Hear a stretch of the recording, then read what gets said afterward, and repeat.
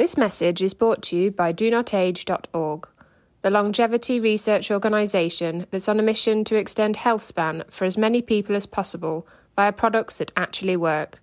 Start your journey today at DoNotAge.org and use code LLAMA for a 10% discount.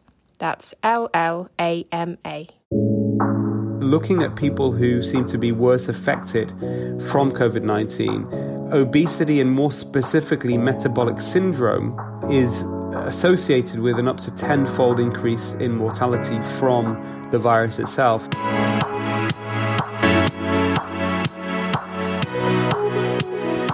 Hello again and welcome to the Live Long and Master Aging podcast. I'm Peter Bowes. This is where we explore the science and stories behind human longevity. Well, there is some positive news emerging here in the United States and elsewhere that the spread of COVID-19 seems to be slowing down with fewer hospital admissions in several cities, and let's hope that trend continues. There'll also be a continuing debate over how we've dealt with this pandemic and whether some of us are more susceptible to the virus than others and what that tells us about the lifestyles we lead. We've heard a lot about people with underlying health conditions being more vulnerable, and there's been some reporting that people who are overweight are more at risk from the virus. I'm joined by Dr. Aseem Malhotra, who's a cardiologist in the UK. He was one of our early guests on this podcast. Episode 3, we talked about his film, The Big Fat Fix. He's since published his book, The Pioppi Diet, a diet named after a village in southern Italy where the population enjoy a longer life expectancy than most other places. Aseem, it's good to talk to you again. Really good to talk to you too, Peter. And how are you doing through all of this? Me personally, I think as well as I can be, really. Everyone else, I think everyone's in the same boat, just trying to maintain some sanity. I think if that's the right word, trying to keep mental health good, trying to eat well and maintain some exercise. At the same time, doing my bit in terms of consulting patients remotely, as well as doing some writing, doing some analyses to try and make sense of what's actually happening with people with COVID-19 and what we can potentially do through different mechanisms to reduce the severity of the illness and reduce the death rates. Yeah, and I mentioned that we've spoken before on this podcast. Maybe for people hearing you for the first time, could you give me a little potted biography? You work for the NHS in the UK. Yeah, so I qualified as a doctor in 2001, so I've been working as a doctor in the NHS for almost 2 decades now. I trained as an interventional cardiologist, so everything I do is to do with heart disease, but then more specifically, it was doing keyhole heart surgery and unblocking people's arteries if they had a heart attack, for example. But most of my expertise goes well beyond that as well, into general cardiology and general medicine. And also now, a couple of years ago, I was given an honorary professorship in evidence-based medicine in the Bahiana School of Medicine and Public Health in Salvador, Brazil, just to reflect, a lot of my work that I've been doing over the years in terms of academic publications in relation to everything around heart disease, but also my personal interest, which is population health and how we can reduce the burden of chronic disease and get people essentially healthier, Peter. Now, you published an article recently in European Scientist, and the headline is COVID-19 and the Elephant in the Room. What's the elephant? The elephant is that with this, I think first and foremost, people need to understand that, COVID-19 obviously is a new virus.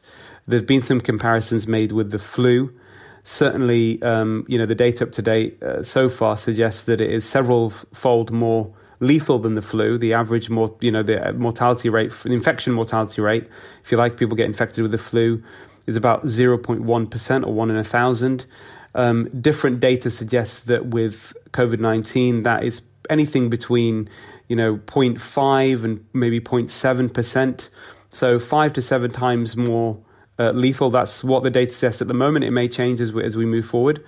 So I think that is obviously a major concern, and obviously it's a new virus, so it's also much more contagious at the moment. So I think we start from that perspective. And then the elephant in the room, Peter, is that looking at people who seem to be worse affected from COVID-19, obesity and more specifically metabolic syndrome, which I will elaborate on, is associated with an up to 10-fold increase in mortality from the virus itself. And that's data coming in from all around the world, from China, from Italy, from the United States, from the UK, two of the countries worst affected so far in terms of death rates from this virus, tragically.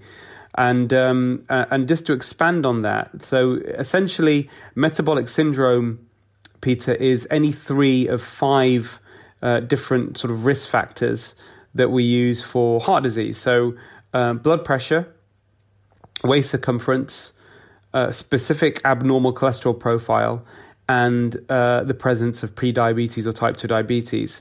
So for any 3 of these 5, which I will talk you through, then you have metabolic syndrome, and that's associated with the worst risk. But ideally, you want to have optimal metabolic health by having none of these risk factors. And what I discovered in my research more recently, which I also mentioned in European Scientist, is looking at data in the United States specifically, and we can draw some similarities with that data on metabolic health with the UK, because tragically our population does suffer from overweight and obesity, which affects more than 60% of adults here in the UK, and it's a bit higher in the United States. Is that less than 1 in 8 people, 12.2% to be exact, in the United States, adults are metabolically healthy, which is very concerning. And that, I think, highlights the fact that the big issues of chronic disease and obesity haven't been tackled properly in the population over the last almost 2 decades. Peter, it was 2004, the World Health Organization announced that obesity was a global crisis, that needs to be tackled, and we've not really done anything. Any country has not really tackled it effectively. So that's really the elephant in the room, is that COVID-19 appears to affect people with diet-related illness worse. There's a couple of plausible biological explanations for that. One is excess body fat appears, certainly with flu data, to cause a dysregulated immune system. So the immune system doesn't function properly, or it seems to overreact to these sorts of viruses and attack the lungs, and that causes something called the ARDS, or the acute respiratory distress syndrome, which ends up killing people with COVID-19. And the other aspect is the fact that people with diet-related disease tend to have a mild chronic inflammatory process going on in the body. Basically, the body, because of poor diet, essentially is being attacked by these external stresses at a mild level over a number of years, and they can also lead to all these conditions.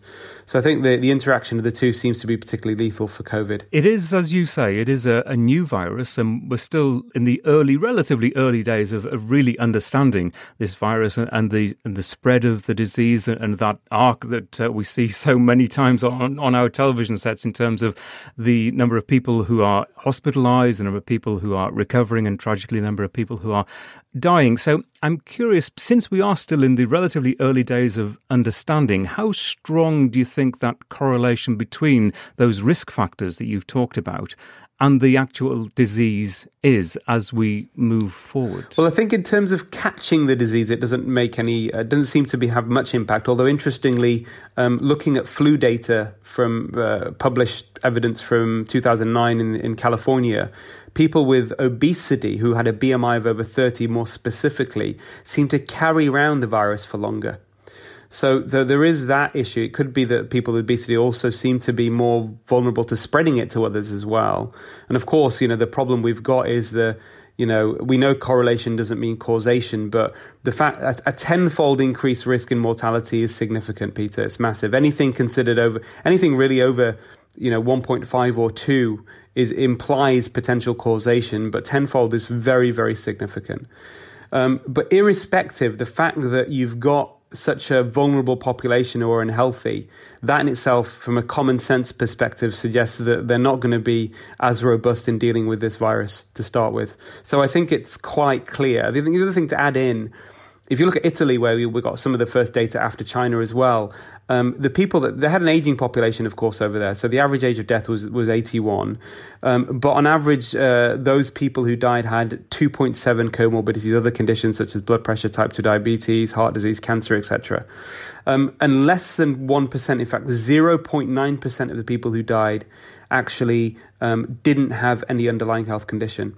So it doesn't mean you're completely, immune to it if you don't have any other conditions, but the risk is significantly higher if you have underlying metabolic disease. It's interesting because Italy, and maybe this is misguiding for a lot of people, but Italy is often considered, and you're an expert to some extent in terms of the diets and the lifestyles of people in Italy, it's often considered one of the healthier countries. We hear, of course, all the time about a Mediterranean diet, but Italy and Spain, in fact, have been two of the worst affected countries. Yeah, Peter, that's a very, very good point you make. And I think this is a bit of a myth now around these countries. So when I looked at did my research in Pioppi, this village in southern Italy with very high longevity, which you mentioned, obviously, we did a film on it and wrote a book about it. I was going back to the traditional Mediterranean diet. So the interest in that is because was trying to figure out that when there was a whole interest in how the dietary guidelines were changed around reducing cholesterol and saturated fat, the belief was, based on studies done in the 60s and 70s, it was because these countries were consuming less saturated fat. But and then from that, we then, have this ongoing perception, belief about the Mediterranean diet being the healthiest diet. But that was based upon the traditional Mediterranean diet in those countries, irrespective of saturated fat, which now is a very controversial issue, but certainly that myth has been debunked by myself and many other people. That wasn't the issue that people were. It was wrongly demonized, and obviously that's another discussion altogether. But we talk about the traditional Mediterranean diet in those countries. Now that unfortunately has been replaced now, Peter. So a lot of more recent data in the last few years shows that the traditional Mediterranean diet in these countries, Italy, Spain, and Greece, is now being replaced or has been significantly replaced by the Western diet, sugary drinks and fast food, to the extent where Italy, many people may be shocked to hear this, has one of the highest child obesity rates in the whole of Europe. So if you go to Italy now, they will still be having some of their traditional culture in terms of their food, but they're now on top of it adding in all the snack food and junk food too. So that diet has been hijacked, if you like, by the Western diet. So they're not eating, of course you're going to find regions of Italy where they are eating more traditionally, but you'll find also that they're still healthy. Like, for example, in Pioppi, the average life expectancy there is still around 90. And there's very little, if any, chronic disease over there, which is very different to certain parts of northern Italy. So it depends where you go. So I think it's important to look into that in more detail, because some people, even on Twitter, when I was talking about the Mediterranean diet, they were saying, "No, but hold on, why is Italy it's just a perception." It's almost dogmatically saying, "Oh, but Italy and these countries, Spain, are Mediterranean countries. You're not talking sense about poor diet." It's like, no. Here's the evidence. Those diets have been, hijacked. They're not the same as they used to be. So here's a question. If people were, do you think, to adopt a much better diet and lifestyle, perhaps do more exercise as well, something more reflecting a Mediterranean diet, how quickly could they see results from that? And I'm thinking, amidst this current pandemic, is it possible for us to improve our immune systems in the very short term to potentially protect ourselves in the months ahead? Because there's a lot of talk about a possible second wave of this virus later on this year that could catch people who've escaped it first time around. Yeah, absolutely, Peter. So that's one thing I've been advocating for, is that it depends where you're starting off from, but because such a significant proportion of the populations in both our countries, in the UK and the USA and other European countries, are suffering with obesity and diet-related illness, the metabolic syndrome specifically, which I'll focus on again, and we can just define it for people, you can reverse that within a few weeks. So, the research I had looked into, my own clinical practice, I see patients reversing even their type 2 diabetes within 4 weeks of just changing diet, specifically cutting out the ultra-processed foods, and more specifically also taking out all the sugary and starchy products from their diet and eating a whole foods diet, which is abundant in, lots of vegetables, some low sugar fruits, nuts and seeds, oily fish, unprocessed meat, for example, dairy products, these sorts of things. And if you do that and cut out the starchy products like bread, rice, pasta and potatoes, then very quickly people can improve their metabolic health. So this usually happens within weeks, Peter, absolutely. And I think that message needs to get across. So I think what might be useful for people listening is just to define what optimal metabolic health is from those 5 factors, because it's not something that's routinely discussed in medicine by doctors with their patients. It's not something we're made aware of in medical school, but certainly not something that's emphasized. And it is, metabolic syndrome, the 3 of the 5 I'm going to talk about, actually is, responsible for 2/3 of people having heart attacks now. So cholesterol isn't the major issue, it's metabolic syndrome. And these 5 factors are, to have optimal metabolic health, is to have a blood pressure of less than 120 millimeters systolic and less than 80 millimeters diastolic. A waist circumference, if you're a man, of less than 102 centimeters and less than 88 centimeters if you're a woman. Blood triglyceride levels, which are less than 1.7 millimoles per liter. And HDL, good cholesterol, greater than 1 millimole per liter, and HbA1c of less than 5.7. In other words, not being pre-diabetic or type 2 diabetic. If you have all of those, then your optimal metabolic health. 3 abnormalities gives you metabolic syndrome. But as I said earlier, only 1 in 8 Americans are metabolically healthy. And this even includes the young folk to some degree, because looking at that data in a bit more detail, if you're between 20 and 40, only 1 in 4 people are metabolically healthy. And one other thing to add in, Peter, as well, as I've said this before many times, that there's no such thing as a healthy weight, only a healthy person, because only 1 in 3 people with a normal body mass index are metabolically healthy too. So the excess body fat starts to have an effect on your body even before you go into the so-called old traditional criteria of being overweight or obese. So I think that's important. We're all vulnerable. And on that note, talking about this metabolic control, there was an article in Nature a few weeks ago, which I referenced, which was written by a number of diabetes and endocrine specialists who made that link between metabolic disease, diabetes, and COVID-19. And they said they recommended that all patients affected with COVID-19 in hospitals should have their metabolic control optimized. Now, they were suggesting potentially with drugs, so that's things like blood pressure drugs, cholesterol drugs potentially, although I don't think there's any benefit there. But more importantly, controlling blood glucose levels. And of course, the best way and a non-pharmacological approach, not using drugs to control blood glucose, is really cutting out the sugar and starchy foods. And we'll continue this conversation in just a moment. Hey, quick question for you. Are you someone who wants to be fit, healthy, and happy? And what if I told you could get your dream body by simply just listening to a podcast? I'm Josh. And I'm KG, and we are the hosts of the Fit, Healthy, and Happy podcast. Listen, we get it. Fitness isn't easy. Carbs, no carbs. Just stop, okay? It doesn't have to be that complicated. And that's why we made this podcast. We get straight to the facts so you can become your best you. So the way to check us out is click the link in the show notes or search Fit, Healthy, and Happy podcast on any of the major podcast platforms. We'll see you soon. And one other factor, and honestly, there shouldn't really be any debate anymore about smoking, but I think you mentioned in your article that Public Health England have said that now is the best time to quit smoking because people who do smoke are perhaps more likely to get severe illnesses after contracting the virus. Yeah, absolutely, Peter. They made that link. So yes, let's not ignore that. We've done very well in the UK and in the US in the last 3 or 4 decades to reduce smoking prevalence with policy changes, of course, that targeted the availability, affordability, and the acceptability of cigarettes. But we've got that down now to less than 20% of people smoking. In the 40s and 50s, the majority of adults were smokers, which is extraordinary, isn't it, when you think about it now? Now the major concern of our time is ultra-processed food, which is now occupies more than half of the British and American diets, which is extraordinary. So this is basically mass-packaged foods, that is devoid of nutrients, devoid of fiber, usually high in sugar, starch, unhealthy oils, preservatives, and additives. Now, that is more than half of our diet now, Peter, which is pretty shocking, isn't it?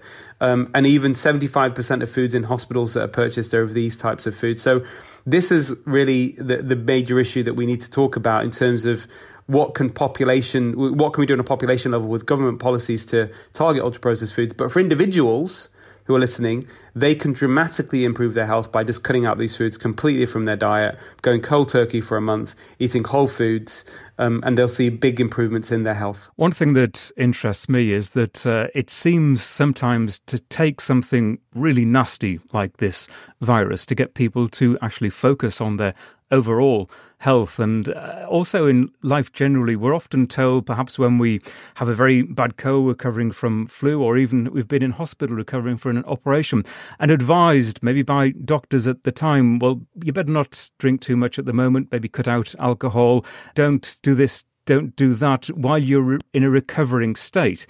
The message seems to me that if only we applied some of those rules during normal times, we'd be so much better off. Yeah, absolutely. I think, there's no time better than now, really, Peter, to get this message out to people. And then to also give it perspective before even COVID-19, poor diet now globally is responsible for more disease and death than physical inactivity, smoking and alcohol combined.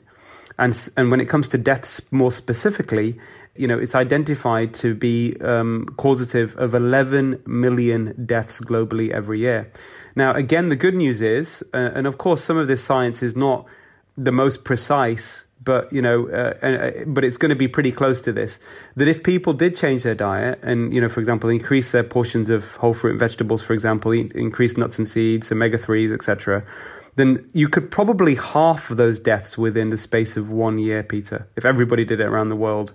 It's pretty extraordinary, is what can be achieved. So I think that we have to reflect the evidence and the science and the best available evidence to people, but also influence the policymakers and tell them, because I'm sure a lot of them don't even know this, of what could be achieved in a short space of time.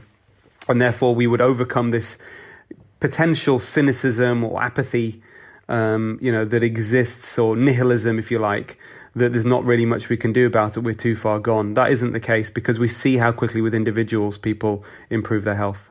And something that is a little bit worrying about the times that we're living through is that people are locked down, they're staying at home and actually eating more. And just anecdotally, I've had a lot of people say to me, I'm actually putting on weight during all of this, which clearly can't be good in the long term. No, not at all. And it's unfortunate. And I think, it is down to lack of education. It's also down to the fact that I think this was a really good opportunity for certainly the messaging to come out from the government to say, it's time for us to change our diet. The time to change the diet is now, not just to protect your health in the short term, but also, protect the future of the National Health Service. It was very powerful and effective over here in the UK. The message was stay at home, protect the NHS and save lives. I would add to that, eat real food, protect the NHS and save lives. And just maybe to head off some of the criticism of what I've just said is from people who will say, well, actually, we're going through really difficult times at the moment, maybe argue that it's difficult to actually buy some of those foods. And people are very stressed at the moment. And longer term and bigger picture, stress, of course, is one of the reasons why people often turn to food and turn to bad food. Yeah, no, sure. And I completely empathise and understand, I get that, Peter. I've been... we're all vulnerable to that. We tend to eat more of these kind of junk foods when we're feeling stressed.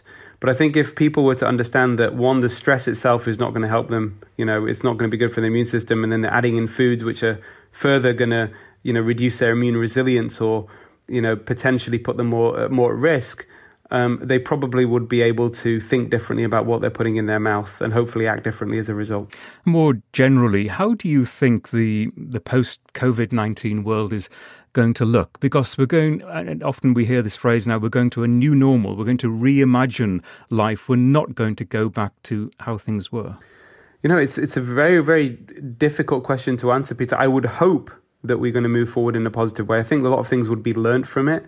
One simple example is the fact that the pollution has suddenly dropped everywhere, in some of these major cities, and people feel so much better going out. And I think from that perspective, there may be a bigger movement in terms of us tackling climate change. I think the other things it's probably exposed is the myth that eating red meat is the biggest factor behind climate change. I know there's a lot of controversy out there. I mean, the data I've looked at independently, it's about eating better meat and reducing the factory farming. But I think the biggest contributors really to this pollution issue and climate change is big industry. So away from food manufacturing. So I think we need to that's one thing that's an interesting observation I've made. But also, yes, in terms of food and diet, I think we have to do something about it, because actually we can't afford to carry on living the unhealthy lifestyles we have.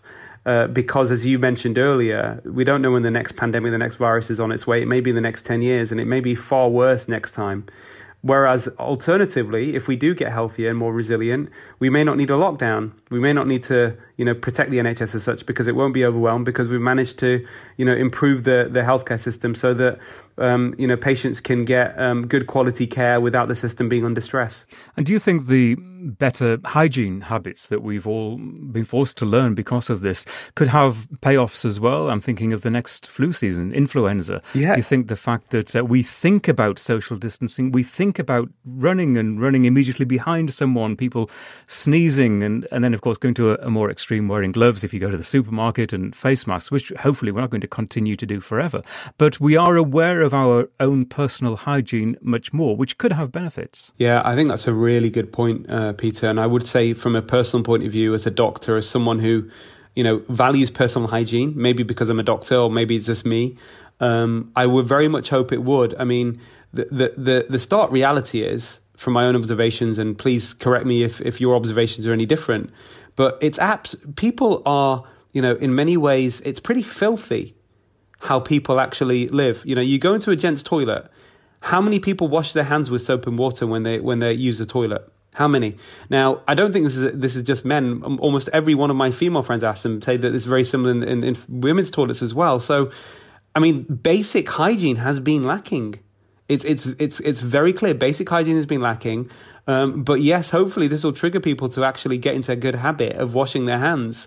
And also that makes me think about, when you go to restaurants and people handling your food, you'd hope that they would be washing their hands before handling their food. But, again, from people I know that have worked in restaurants or, have temporarily done, jobs there, they've said to me that it's very inconsistent. So let's hope that also reduces even these sort of foodborne illnesses as well from affecting the population. I do agree with you. And there has been a tremendous amount of tragedy through all of this, and sadly that is going to continue, but let's hope something positive comes out of this outbreak as well. Absolutely, Peter. Let's hope so. Asim, it's always good to talk to you. Last time you and I met, we had a coffee in Los Angeles. Neither of us are travelling at the moment, but hopefully we can repeat that at some point very soon. Absolutely, my friend. I look forward to it. I do like LA. And you should see the skyline in LA at the moment, just going back to what you're saying about climate. It is beautiful. I've never seen it as clear in Los Angeles right now, which has to be that must be amazing, because I know Los Angeles does have, it's normally very congested with the traffic, and I'm presuming the pollution levels are pretty high as well. So I'm sure there's a big difference being noticed over there. Definitely. Asim, thank you very much and take care. All the best, my friend. And I mentioned the earlier interview we did with Asim. If you'd like to listen, head to our website, lamapodcast.com. That's LLAMApodcast.com. Search the index, it's episode 3. Hopefully while you're there are more than 100 other interviews with longevity scientists, leaders in their field, and some quite amazing people who've simply mastered the art of aging well. They're all available on this podcasting platform and many others as well. Wherever you find us, please stay safe. And thanks for listening.